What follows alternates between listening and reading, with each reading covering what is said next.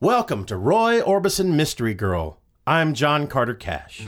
I've been away from you for so long. Still every time I think of us, I get blue.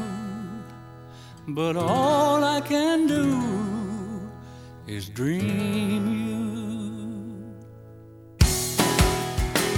The reality of the situation is that, most people imagine themselves playing for their high school friends, but for us, I feel we imagined ourselves up there closing the show and doing Pretty Woman live with the Roy Orbison Band with our dad.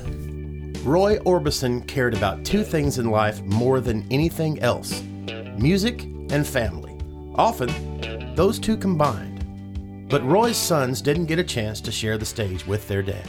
They did find a tape of a song that Roy never finished, and as a family, Roy's boys completed it as his backup band. If I could be the one to write the rules, I'd invite the whole wide world to come back to the school where you learn how to lay down the law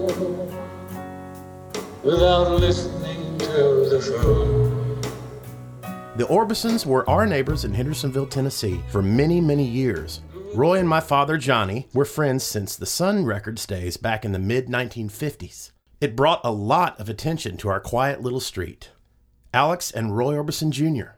There was also up to 3,000 people a day that would take tour buses from Nashville to go, and they would get out on the street and walk up and down and take pictures and try to get a glimpse. By the time, you'd have to wait to pull in your own driveway. A couple of times of that for Roy or Johnny, and they got together themselves and decided to change the law so that these heavy vehicles couldn't be on this small road. They found this angle. I don't know how they found this themselves, but they were going to put an end to it. So they started getting together with the politicians and things to close down the road.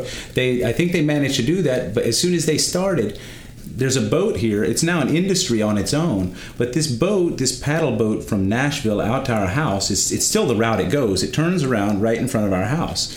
It was put there by the tourism industry only to come see us, because Roy and Johnny were making a move to block them from being able to take a bus down a little road.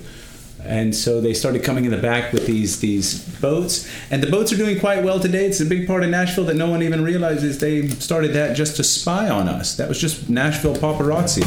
And I am up while the dawn is breaking. Even though my heart is aching, I should be drinking a toast to absent friends instead of these.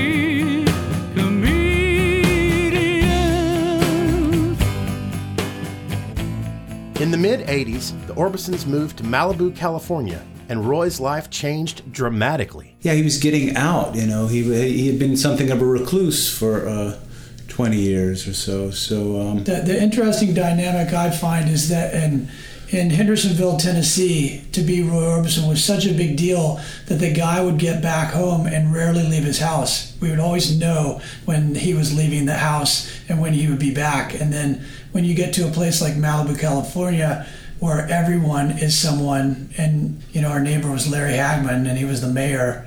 And if someone's not someone, then they think they're someone in Malibu. So we would, all of a sudden you'd see Dad just heading out with the keys, and he would just be popping out to go cruise and go into the valley and see what the guys were doing in the studio when Tom Petty was recording. He was out and about and getting out and walking up and down the beach, and it was a total package of a real, freedom feeling, I think. California blue, dreaming all alone, nothing else to do. California blue, every day I pray I'll be on my way. More music and information can be found at legacyrecordings.com. Thanks for listening.